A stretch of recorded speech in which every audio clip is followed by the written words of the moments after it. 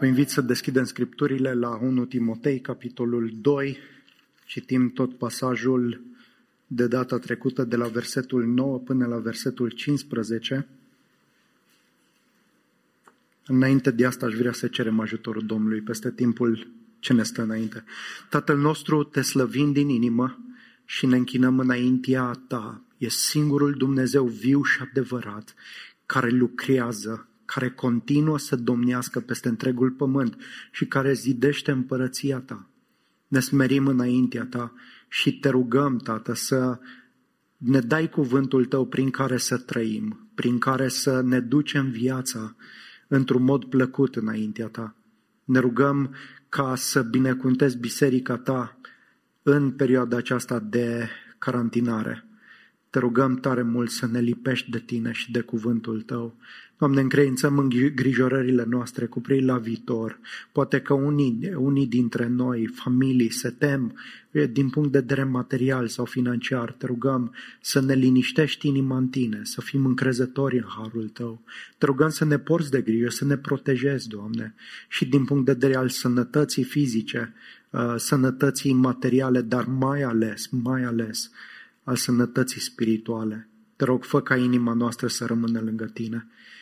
De asemenea, ne rugăm pentru orașul nostru, pentru ca în bunătatea Ta să faci ca să limitezi această răspândire a virusului. Te rugăm, îndură-te de cei ce sunt în spitale, de personalul medical, întărește-i, sprijinește-i. Te rugăm tare mult în bunătatea Ta să binecuvântezi pe Consiliul orașului și primăria și, Doamne, te rog, dă-le înțelepciune, dă-le teamă de Tine și ajută-i să cunoască harul și puterea Ta la lucru. Și te rugăm să ne ajuți, să îmbrățișăm cuvântul Tău în dimineața aceasta și să-l înțelegem, să-l primim cu blândețe.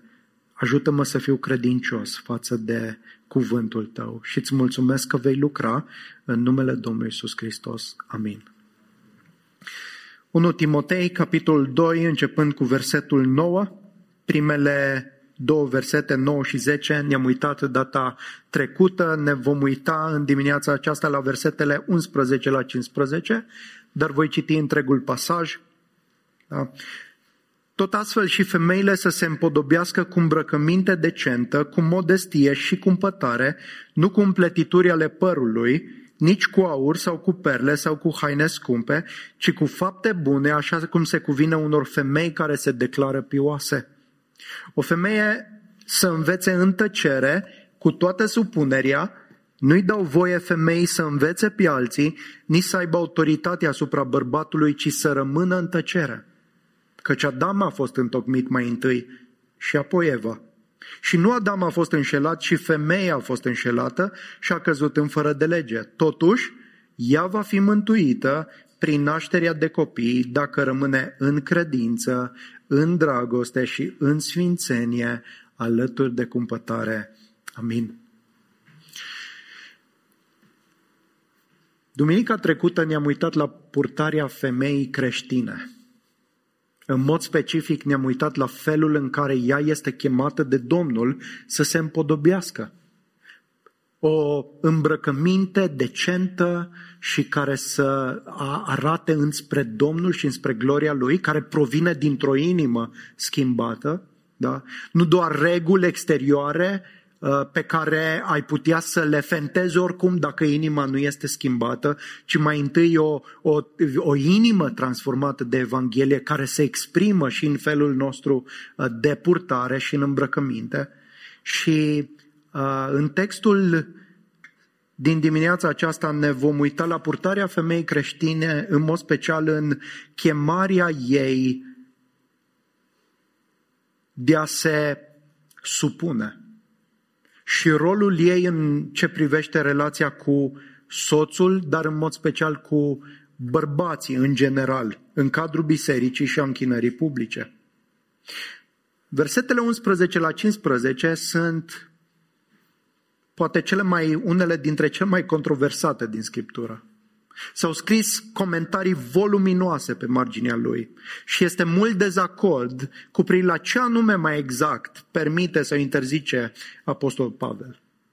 Ne aducem aminte că începând cu secolul 20, pe la mijlocul lui, mișcarea feministă a crescut și, în general, această mișcare respinge învățătura lui Pavel cu privire la rolul distinct al femeii în relație cu bărbatul, ștergând diferențele manifestate dintre genuri. În principal, această mișcare susține că bărbatul și femeia nu au roluri sau chemări precise și stabilite divin. Ei sunt preocupați să accentueze egalitatea și valoarea lor. Dacă există roluri distincte, ei vor afirma că acestea sunt doar un construct social, adică sunt modelate de cultură și de societatea în care trăim. Astfel că dacă există roluri distincte cum le avem în societatea noastră, spun ei, e o expresie a patriarhalismului. Prin urmare, trebuie să existe o mișcare de emancipare sau de eliberare a femeii din aceste modele sociale și culturale, iar mentalitatea societății trebuie schimbată radical. O consecință a acestei mișcări este ceea ce se întâmplă în mișcarea LGBT, care nu doar că șterge diferența dintre rolurile precise ale bărbatului și femeii, ci încearcă să șteargă orice diferență, inclusiv diferențele identitare prin care a fi bărbat sau a fi femeie este, consideră ei, tot un construct social și o identitate aliasă și îmbrățișată și nu una primită prin natură.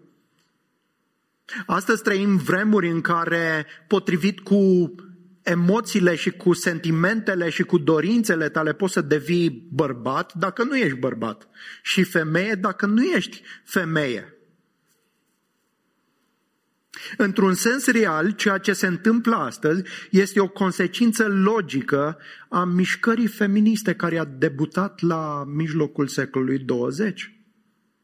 Sunt încercări și influențe de tipul acesta, chiar și în teologie și în interpretarea Scripturii, făcând ca textele de genul acesta să fie repudiate pe față, respinse sau reinterpretate. Există așa numitul feminism evanghelic, care se luptă pentru ștergerea distincțiilor dintre bărbați și femei. O parte din această mișcare susține așa numitele căsătorii de același sex și sunt evanghelici, da? care îmbrățișează direcția aceasta. Altă parte a mișcării, deși nu susține aceste abordări radicale, continuă însă să niveleze rolurile, promovând printre altele femeia ca pastor sau ca predicator. Nu este uimitor sau surprinzător că astfel de texte au devenit profund controversate. Însă noi am vrea să subliniem în dimineața aceasta din nou încrederea în autoritatea și claritatea Scripturii, chiar cu privire la acest domeniu, și credem că Dumnezeu are multe lucruri de spus într-un mod specific cu privire la rolurile noastre distincte. De asemenea, trebuie să fim conștienți că atât cultura tradițională cât și cultura progresistă înțeleg distorsionat aceste roluri. E așa, adesea culturile tradiționale și țara noastră face parte în mare parte, face parte din această cultură tradițională.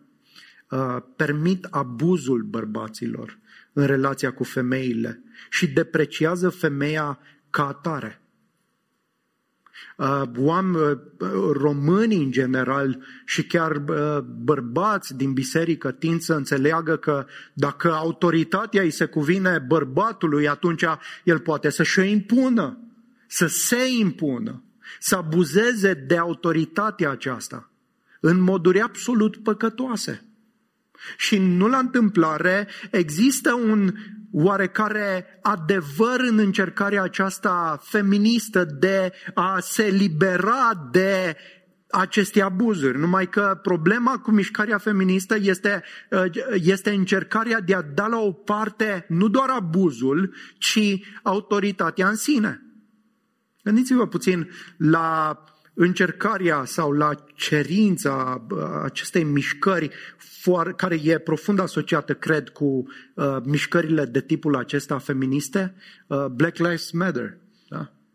Există abuzuri chiar și în poliție? Există, evident. Care este soluția? Păi soluția sugerată de ei nu este să adresăm abuzurile și astfel să reușim să avem o structură de autoritate mai sănătoasă, ci să dăm la o parte ideea, instituția poliției. Nu mai avem nevoie de instituție. E bine, ceva de genul acesta a încercat și mișcarea feministă să facă. Nu doar abuzurile, ci inclusiv ideea de relații diferite și de autoritate trebuie dată la o parte. Trendurile progresiste elimină orice distinție dintre genuri. Prin urmare, dragilor, cred că avem nevoie de Evanghelie ca să ne ofere o claritate și direcție în privința acestui subiect. Avem nevoie, pentru că de multe ori suntem influențați de ceea ce se întâmplă în afară, în cultură. În acest paragraf, Pavel interzice ca femeile creștine să exercite două activități. Unul, să exercite rolul de învățător asupra bărbatului și în consecință asupra bisericii care este formată din bărbați și femei. Și doi, să exercite funcția de învățător și conducător al bisericii. Aceste interdicții sau restricții sunt în acord cu ordinea creației bărbatului și femeii, prin care femeia este chemată să fie un ajutor potrivit și să se supună bărbatului și conducerii acestuia. Aceasta nu înseamnă că femeia este mai prejos sau mai puțin valoroasă sau mai puțin competentă decât bărbatul, ci descrie rolul complementar și distinct pe care ea l-a primit în creație. Ea joacă un rol principal în planul de răscumpărare a lui Dumnezeu și are parte de mântuire prin credința vie în Evanghelie. Voi despacheta acest rezumat pe care l-am expus. Și în primul rând aș vrea să ne uităm la interdicția dată femeilor de a învăța biserica și de a exercita funcția de prezbiter sau păstor. În al doilea rând vom vedea motivul pentru această interdicție și anume ordinea creației și rolul complementar al femeii și în al treilea rând vom aborda rolul ei în planul de răscumpărare a lui Dumnezeu. Așadar, în primul rând, interdicția de a învăța biserica și de a exercita funcția de prezbiter sau păstor. Versetele 11 și 12 spun astfel: o femeie să învețe în tăcere cu toată supunerea. Nu-i dau voie femeii să învețe pe alții, nici să aibă autoritate asupra bărbatului, ci să rămână în tăcere. Observați cele două aspecte pe care Pavel le interzice unei femei în închinarea publică. Să învețe pe alții și să aibă autoritate asupra bărbatului. Și vreau să le examinăm și să le explicăm, pentru că e important să facem asta. Există multă neclaritate și prin harul lui Dumnezeu aș vrea să privim la Scriptură cu înțelegere. Versetul 11 ne spune că o femeie trebuie să învețe în tăcere cu toată supunerea. Ea este chemată să facă lucrul acesta. Și ce înseamnă aceste expresii? Ce înseamnă a învăța în tăcere? A învăța în tăcere sau în liniște înseamnă a primi învățătură din cuvântul lui Dumnezeu și a căuta să înțelegi mai bine Evanghelia și implicațiile acesteia din Scriptură. În tăcere sau în liniște nu sugerează modalitatea absolută de a nu scoate nici măcar un cuvânt, dar e mai degrabă subliniază atenția și atitudinea supusă a unei femei. De ceva timp am început să ne învățăm copiii într-un mod mai sistematic acasă. Știu foarte bine când copiii primesc cel mai bine învățătură. Când sunt atenți și tăcuți de obicei. Când nu au nicio stare și când ochii lor privesc altundeva sau când sunt supărați și nu au chef, îmi dau seama că procesul de învățare e greoi și că nu vor beneficia foarte mult din aceasta. Același cuvânt, tăcere sau liniște, a fost folosit de Pavel în versetul 2, unde el îi îndeamnă pe toți creștinii să se roage pentru autorități ca să putem duce o viață pașnică și liniștită. Același cuvânt liniștită e folosit și acolo. Adică o viață în care să nu existe conflicte și răscoale și războaie, ci liniștită, văzându-ne de treabă. În Fapte 22:2, când Pavel a fost la un moment dat prins în agitația și gloata mulțimii răzvrătite din Ierusalim, și când aceștia l-au auzit pe Pavel că li se adresează în limba ebraică, ni se spune că au făcut și mai multă liniște. Adică au ascultat cu atenție, dând la o parte atitudinea de răzvrătire și de conflict, chiar dacă asta s-a întâmplat pentru doar câteva momente. Cu toată supunerea înseamnă a primi învățătură supunând gândurile noastre gândurilor lui Dumnezeu. A renunța la părerile și dorințele noastre și a îmbrățișa adevărul lui Dumnezeu. Asta înseamnă a învăța în tăcere și cu toată supunerea. Numai că chemarea aceasta se adresează specific femeilor, în ce privește expresia la care am privit până acum, dar totodată este adresată și întregii biserici. Iată ce spune Iacov și cum îi îndeamnă pe credincioși, pe toți să fie lăsați, să se lase învățați. Iacov 1, de la 19 la 21. Frații mei prea iubiți, să știți aceste lucruri. Orice om să fie grabnic la ascultare, încet la vorbire și încet la mânie. Căci mânia omului nu lucrează dreptatea lui Dumnezeu. De aceea dați la o parte orice necurăție și orice revărsare de răutate și primiți cu blândețe cuvântul sădit în voi, care are putere să vă mântuiască sufletele. Ce înseamnă ca duminica, de exemplu, să vii și să te lași învățat din cuvânt? Ce atitudine ar trebui să ne caracterizeze? Ei bine, să îndepărtăm mânia și răzvrătirea. Să îndepărtăm din inima noastră atitudinea aceasta de răzvrătire pe care o putem avea față de Dumnezeu sau unii față de alții și să primim cuvântul cu blândețe. Să fim grabnici la ascultare și înceți la vorbire, da? Nu pripiți și înceți la mânie, nu mânioși și răzvrătiți. Și acesta este un privilegiu de care avem parte toți. Asta înseamnă până la urmă să fim ucenicizați. Să primim cuvântul care ne transformă inima. Și această chemare este specific adresată femeilor și lucrul acesta e uimitor pentru cultura antică sau pentru cultura în cadrul căreia a scris Pavel. De ce? Pentru că în acea vreme femeile nu erau vrednice de a fi învățate.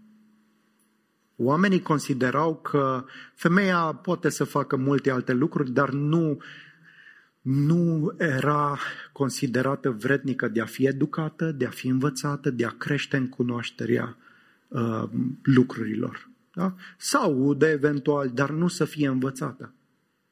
Chiar rabinii nu își investeau timpul în a se ocupa de femei, în general. Așadar, porunca aceasta trebuie înțeleasă în primul rând ca privilegiu al uceniciei și ca rod pe care îl poate aduce atunci când există supunere și când nu există răzvrătire, ci mai degrabă liniște și tăcere. Pavel continuă și spune: nu-i dau voie femei să învețe pe alții. Această restricție are în vedere, potrivit contextului imediat, dar și al contextului epistolelor lui Pavel, un anumit fel de învățătură, și anume învățătura cu autoritate sau învățătura dată întregii biserici, unde sunt atât bărbați cât și femei. În 1 Corinteni 16 se reglementează felul în care femeia poate să se roage sau să profețească în închinare. Deci Pavel nu are în vedere faptul că femeia nu poate să se exprime nicicum în public, De asemenea, în Tit 2:4, femeia este îndemnată să le învețe pe femeile mai tinere cum să se poarte în credință în mijlocul casei lor. De asemenea, în 2 Timotei, ni se spune că Eunice, mama lui Timotei și bunica acestuia, Lois, au jucat un rol esențial în formarea și învățarea lui Timotei, care era un copil. În Fapte, ne este relatat că Apollo a fost învățat în privat de Priscila și Aquila mai multe despre Evanghelie. În concluzie, pasajul de aici interzice ca femeia să dea un anumit tip de învățătură în cadrul bisericii și anume îi se restricționează învățătura publică a cuvântului lui Dumnezeu. În schimb, ea poate să învețe din cuvânt pe femei și pe copii și în multe alte contexte private. A doua interdicție dată în versetul 12 este să nu aibă autoritate asupra bărbatului, ceea ce înseamnă că nu îi se permite să exercite direcție și conducere asupra bărbatului în cadrul bisericii. În consecință, știm din alte locuri că nici în față de soț în familie. Cu alte cuvinte, ea nu poate să împlinească funcția sau rolul unui prezbiter. O să vedem în duminicile următoare că prezbiterii sunt cei desemnați de Dumnezeu să conducă și să învețe biserica. În capitolul 3 vom vedea că cele două calități absolut necesare pentru un prezbiter pentru prezbiter este să aibă abilitatea de a da învățătură și să aibă abilitatea de a conduce. Da? Ceea ce, de exemplu, nu se cere diaconilor. Astfel că, potrivit învățăturii Noului Testament, femeia nu poate exercita rolul de conducere publică a bisericii. Vreau să precizez faptul că asta nu înseamnă că ea nu poate sluji și nu poate avea anumite conduceri în biserică. Sunt sute de oportunități de slujire și chiar de conducere în cadrul bisericii, însă ei se interzice specific aceste două aspecte, să nu dea învățătură din cuvânt în mod public și bărbaților și să nu exercite conducere publică a bisericii specifică unui prezbiter. De exemplu, ea poate să slujească și să conducă diferite departamente de administrare, de organizare, de ucenicie a femeilor, a copiilor și numeroase alte oportunități. O femeie poate să fie diaconiță, adică poate să exercite oarecare conducere într-un departament din punct de vedere administrativ. Dar ceea ce nu îi se permite e să exercite rolul unui prezbiter și funcția unui prezbiter. Acum, ideea de autoritate și de supunere este tot mai problematică în cultura noastră. Din cauza păcatului și a mândriei noastre, noi toți, nu doar femeile, noi toți avem o problemă cu autoritatea. Refuzăm să ne supunem autorităților și nu știm cum să exercităm conducere și abuzăm de conducere. În modurile cele mai profunde, din cauza păcatului nostru, noi nu știm să facem nici una, nici alta. Nici să conducem în felul în care Dumnezeu a rânduit conducerea, și avem tot felul de imagini distorsionate care sunt expresie ale propriei noastre mândrii și nu știm nici să ne supunem într-un mod care să-L onoreze pe Domnul. Și, dragilor, adevărul este că noi toți în anumite domenii exercităm conducere și în alte domenii trebuie să exercităm supunere. Nu există cineva care numai să conducă și să nu se supună și nu există cineva care numai să se supună și nu să conducă. Numai că din cauza păcatului nostru avem o problemă cu ideea de autoritate. De ce? Pentru că refuzul nostru de a ne supune autorității izvorăște din refuzul nostru de a ne supune lui Dumnezeu, autoritatea supremă. Și asta s-a întâmplat încă de la cădere. Dar Biblia ne învață că toți trebuie să ne supunem unii altora. Că, de exemplu, Dumnezeu a hotărât ca părinții să fie autoritate sau să conducă în viața copiilor. El nu le cere părinților să fie prietenul cel mai bun al copiilor, ci să manifeste autoritate față de ei, conducere, direcție, călăuzire. O să vedem imediat despre ce e vorba. Dumnezeu de asemenea a rânduit ca soțul să conducă în relația cu soția lui, ca prezbiterii să conducă în relația cu biserica, ca autoritățile statului să conducă o națiune. Și astfel copiii, femeile, membrii bisericii, cetățenii unui stat sunt chemați să se supună. Acum, autoritatea soțului și a prezbiterului, autoritatea bărbatului creștin înseamnă o conducere sacrificială, iubitoare, protectivă și hrănitoare după modelul lui Hristos. A conduce înseamnă a da direcție în lumina Evangheliei. Și privind la Hristos, modelul nostru, bărbații sunt chemați să exercite o asemenea conducere care să fie profund benefică pentru cei conduși. Așa cum am auzit la închinare, o conducere care să se exprime în slujire. Dar faptul că un conducător slujește nu înseamnă că nu mai este conducător.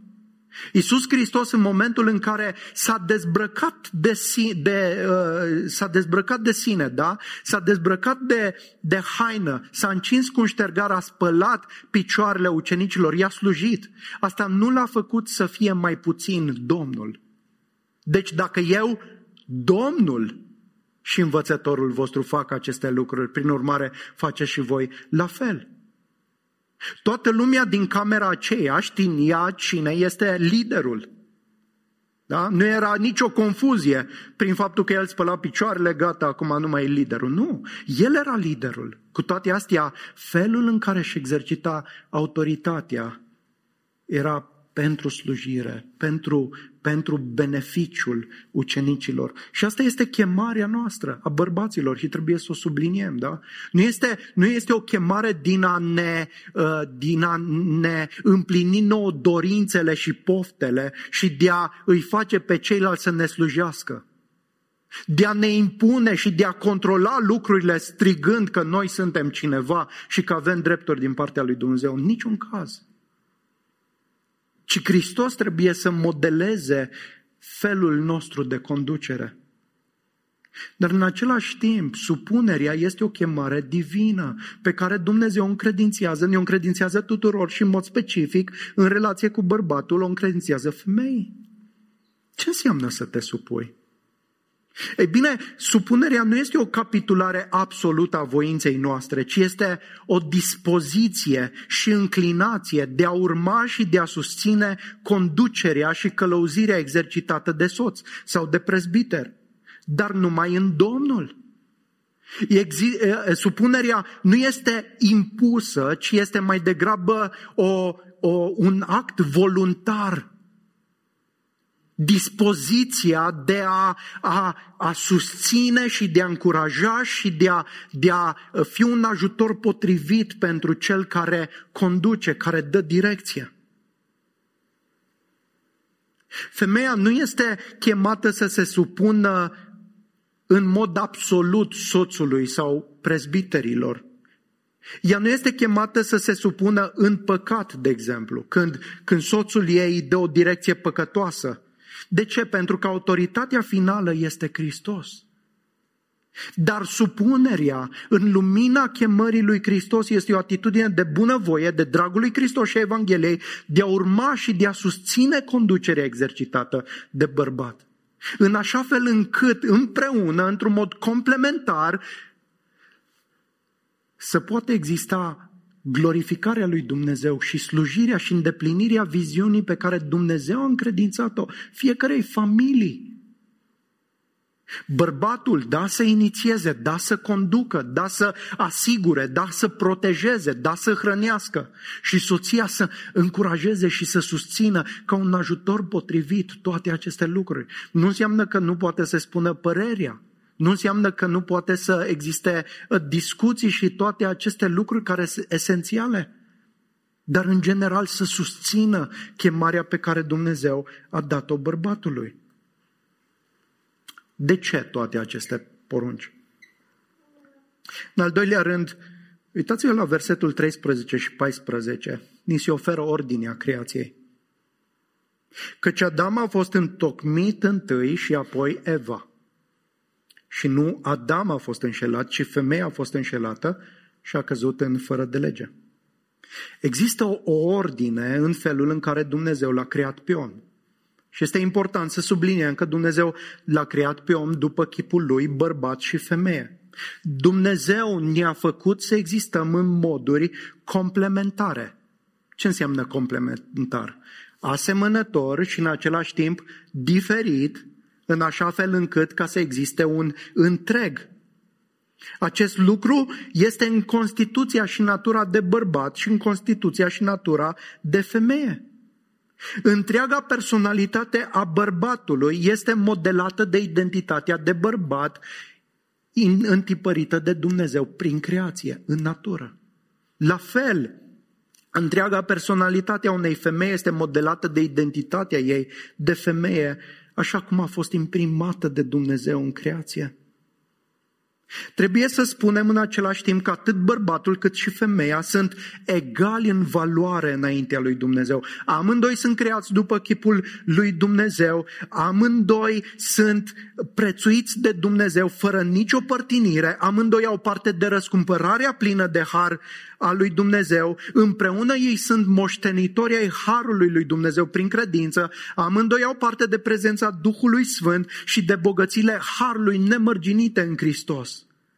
Din acest punct de vedere și din multe alte puncte de vedere, bărbatul și femeia sunt egali. Femeia nu este inferioară bărbatului și nu este nici mai puțin competentă sau mai puțin inteligentă. Nu. Sunt femei mai inteligente decât bărbații. Sunt femei care sunt mai competente decât bărbații. Însă asta nu înseamnă că ceea ce Dumnezeu a hotărât prin creație cu privire la rolurile lor specifice să nu mai existe. Dumnezeu ne-a dăruit fiecăruia roluri specifice și complementare.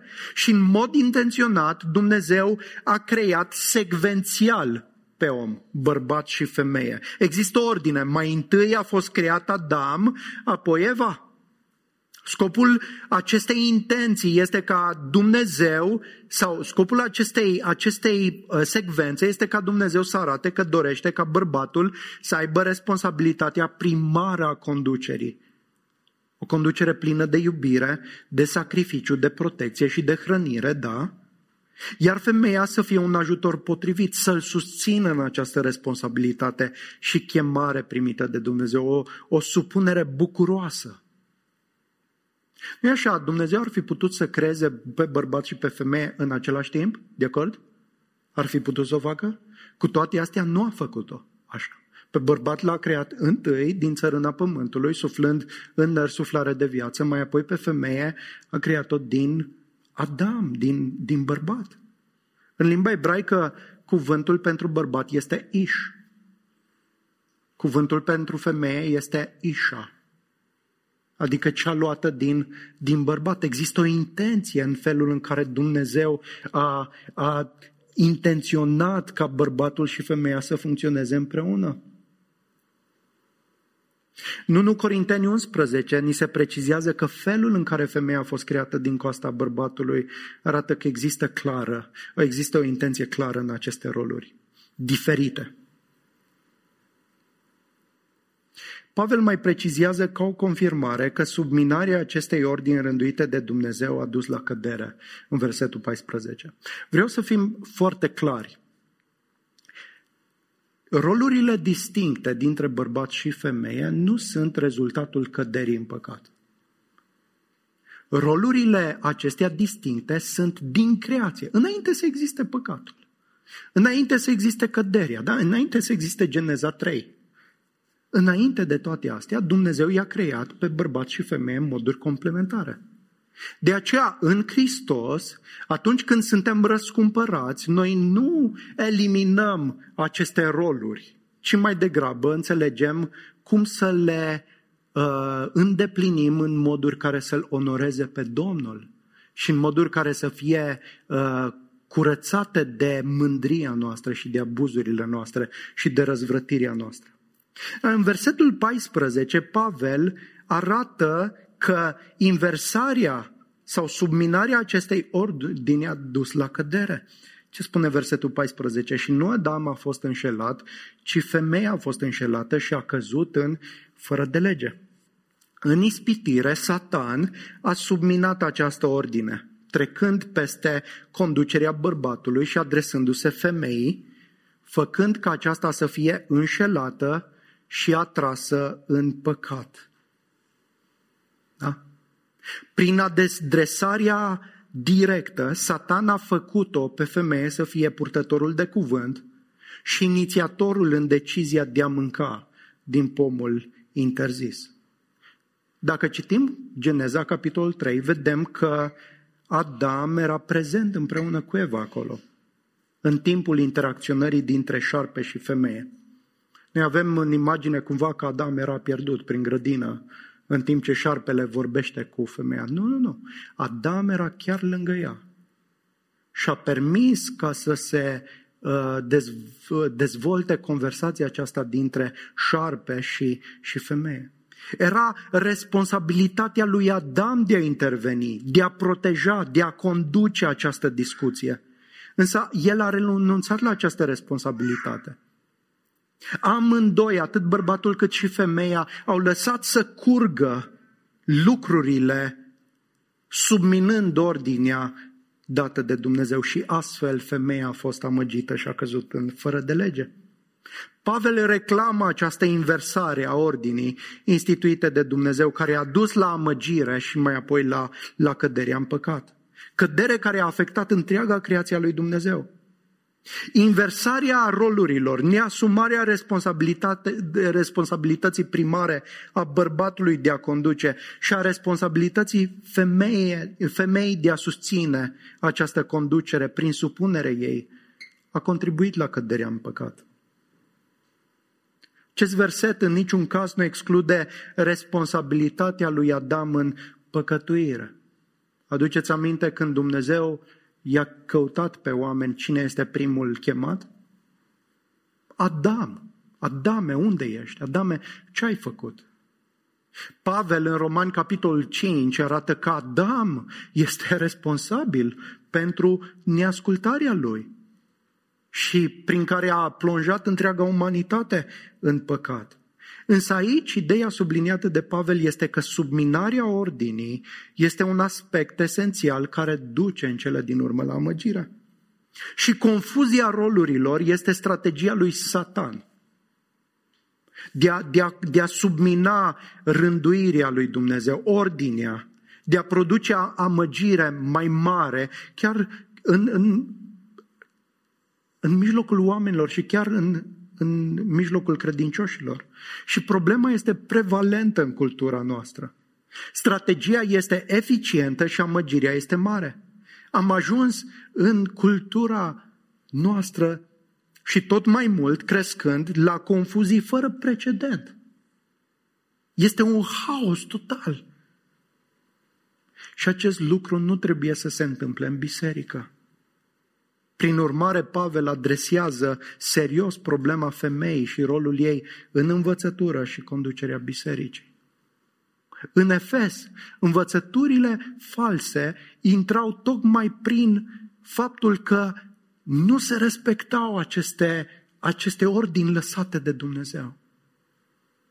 Și nu e așa că e strategia lui Satan pe de o parte, pe de altă parte este răzvrătirea noastră ca urmare a căderii în păcat, când bărbatul încearcă să domine, așa cum vedem în Geneza capitolul 3, da, să-și domine soția, să se impună din mod păcătos și femeia ce să facă? Soția să se lupte și să încerce să dea la o parte această stăpânire. Dar în Hristos Dumnezeu răscumpără inima noastră, cât și atitudinile unii față de alții, în așa fel încât să onorăm designul, intenția lui Dumnezeu în creația bărbatului și a femeii. Dacă ne uităm la bisericile care acceptă ca femeile să dea învățătură cu autoritate, învățătură publică, să exercite chiar rolul de păstor, de prezbiteri, vedem că asta vine totodată la pachet cu multe alte distorsionări doctrinare. Există o corelație între această realitate și multe alte învățături false. De exemplu, din punct de vedere statistic, bisericile care au permis lucrurile acestea în ce privește poziția și învățătura dată de femei, în general sunt predispuse să îmbrățișeze și cauzele LGBT. Se poate vedea aproape cu ochiul liber. Primii care sunt dispuși să deschidă drumul înspre căsătoriile de același sex și așa mai departe, sunt cei care au șters distincția dintre roluri. Asta este strategia lui Satan. Pavel încheie pasajul acesta cu o notă de speranță. Și deși subliniază că, da, femeia nu are voie să învețe în public și nu are voie să dea învățătură publică, dar are la dispoziție numeroase, sute de oportunități de slujire și de onorare a lui Dumnezeu, mai mult, ea joacă un rol important în planul de răscumpărare a lui Dumnezeu. Deși femeia a fost amăgită și a căzut în fără de lege, totuși ea joacă un rol esențial în dezvoltarea planului de răscumpărare a lui Dumnezeu.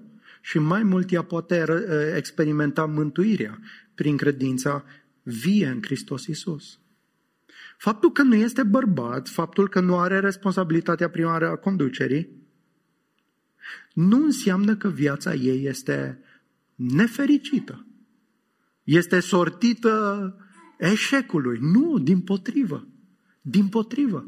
Și ceea ce Pavel subliniază aici, iată ce spune el în versetul 15, un verset care la prima vedere pare complicat. Și sunt multe interpretări eronate, dar la o atenție mai mare vedem că nu e chiar așa de complicat. Totuși ea va fi mântuită prin nașterea de copii, dacă rămâne în credință, în dragoste și în sfințenie alături de cumpătare. Totuși ea, femeia care a fost înșelată și care a căzut în fără de lege, va fi mântuită. Nu va rămâne în fără de lege, nu va rămâne cuprinsă de păcat din cauza neascultării ei, ci va fi mântuită prin nașterea de copii. Haideți să ne gândim la Geneza, capitolul 3. După ce Dumnezeu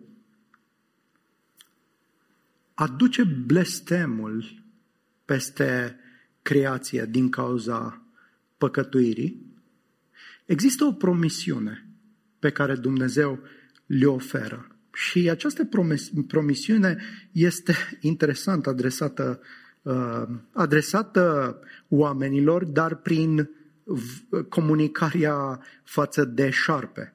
Da? Versetul 15 din Geneza 3. Voi pune dușmănie între tine și femeie, între sămânța ta și sămânța ei. Sămânța ei îți va zdrobi capul, iar tu îi vei zdrobi călcâiul. Cu alte cuvinte, Dumnezeu spune, da, femeia a căzut în păcat, dar sămânța femeii va zdrobi capul șarpelui. Cu alte cuvinte, femeia va da naștere la copii și sămânța ei, unul din copiii ei, într-o bună zi va zdrobi amăgirea și dominația și răutatea și înșelăciunea lui Satan. Iar acesta îi va zdrobi călcâiul. Și este prima promisiune din Scriptură cu privire la venirea lui Hristos, la suferințele lui, prin care el avea să fie zdrobit, dar în cele din urmă avea să zdrobească capul șarpelui definitiv. Și Dumnezeu folosește femeia și nașterea de copii pentru a-L aduce pe Mesia, prin care femeia va fi mântuită. Și la fel este mântuit și bărbatul, dar acum vorbim de femeie. Faptul că ea a căzut în păcat, amăgită, faptul că ea a desconsiderat ordinea și s-a lăsat înduplecată, nu înseamnă că totul este pierdut. Ea poate să fie mântuită și Dumnezeu a rânduit ca să vină Mesia. Dar cum este mântuirea ei realizată, experimentată? Nu pur și simplu, ci dacă rămâne în credință, în dragoste și în sfințenie, alături de cumpătare. Dacă femeia își pune încrederea în sămânța aceasta, în Iisus Hristos, indiferent cât de răzvrătită a fost, există îndurare și există har și există răscumpărare și ea este mântuită prin credința în Iisus Hristos, prin încrederea în lucrarea de zdrobire pe care a realizat-o, da? Zdrobirea a șarpelui. Hristos este victorios. Sămânța ei este victorioasă. Și când își pune încrederea în Hristos, ea experimentează mântuirea. Și pentru că experimentează mântuirea, ce se mai întâmplă? Rămâne în credință. Adică nu doar că s-a încrezut odată în Hristos, dar continuă să se încreadă în Hristos. Și pentru că are o credință vie, ce se mai întâmplă? Manifestă și dragoste. Galateni 5:6, credința care lucrează în dragoste este ceea ce caută Dumnezeu. Credința duce la dragoste. Asta înseamnă să ai o credință vie, o dragoste care nu mai manifestă răzvrătire și îngânfare și mândrie, ci o dragoste care se manifestă în susținere și supunere și binecuvântare. Și nu doar dragoste, ci sfințenie. Pentru că această credință conduce la punerea deoparte a femeii. În așa fel încât femeile creștine nu mai sunt la fel ca femeile care nu cunosc răscumpărarea lui Hristos. Ci manifestă o viață, o atitudine schimbată. În mod special în rolul ei și în relația cu bărbatul și cu soțul ei. Și de asemenea manifestă cumpătare. Manifestă cumpătare.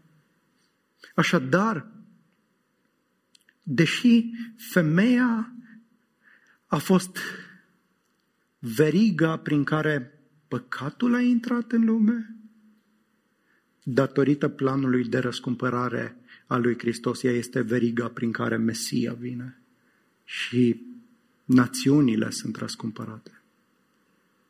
Observați câtă îndurare arată Dumnezeu față de creația mâinilor sale și oricât de mare și de urâtă este strategia lui Satan. Cu toate astea, Dumnezeu este credincios să-și manifeste gloria și să răscumpere bărbați și femei deopotrivă. Dragilor, în lumina cuvântului lui Dumnezeu, în dimineața aceasta, primiți cuvântul și nu primiți ideile care vin din cultură. Primiți cuvântul și nu primiți ideile tradiționaliste cu privire la ce înseamnă autoritate și supunere. Nu primiți nici ideile progresiste cu privire la autoritate și supunere, ci primiți cuvântul lui Dumnezeu, Evanghelia, care răscumpără, care înnoiește. Și mă rog Domnului ca să avem relații între bărbați și femei, în familii și în biserică, care să arate, să exprime frumusețea și gloria lui Dumnezeu și a lui Hristos în relația cu biserica lui. Și mă rog Domnului ca asta să se realizeze în inima noastră în primul rând și mai apoi să se manifeste concret și specific în relațiile unii cu alții. Tatăl nostru, mulțumim tare mult pentru cuvântul din dimineața aceasta. Ne rugăm, Tată, ca să continui să înnoiești mintea și inima noastră, chiar dacă în cultura din jur există așa de multă confuzie. Mulțumesc că, deși am fost răzvrătiți și mândri, Tu ai găsit un mijloc de a ne răscumpăra, de a ne spăla, de a ne curăța, de a ne restaura. Și mă rog, Tată, pentru noi ca biserică, mă rog pentru familiile noastre, să Te onorăm în mod deosebit în relațiile dintre noi, dintre bărbați și femei. și numele Tău să fie cinstit și prețuit în mijlocul nostru. Ne închinăm cu recunoștință în numele Domnului nostru Iisus Hristos. Amin.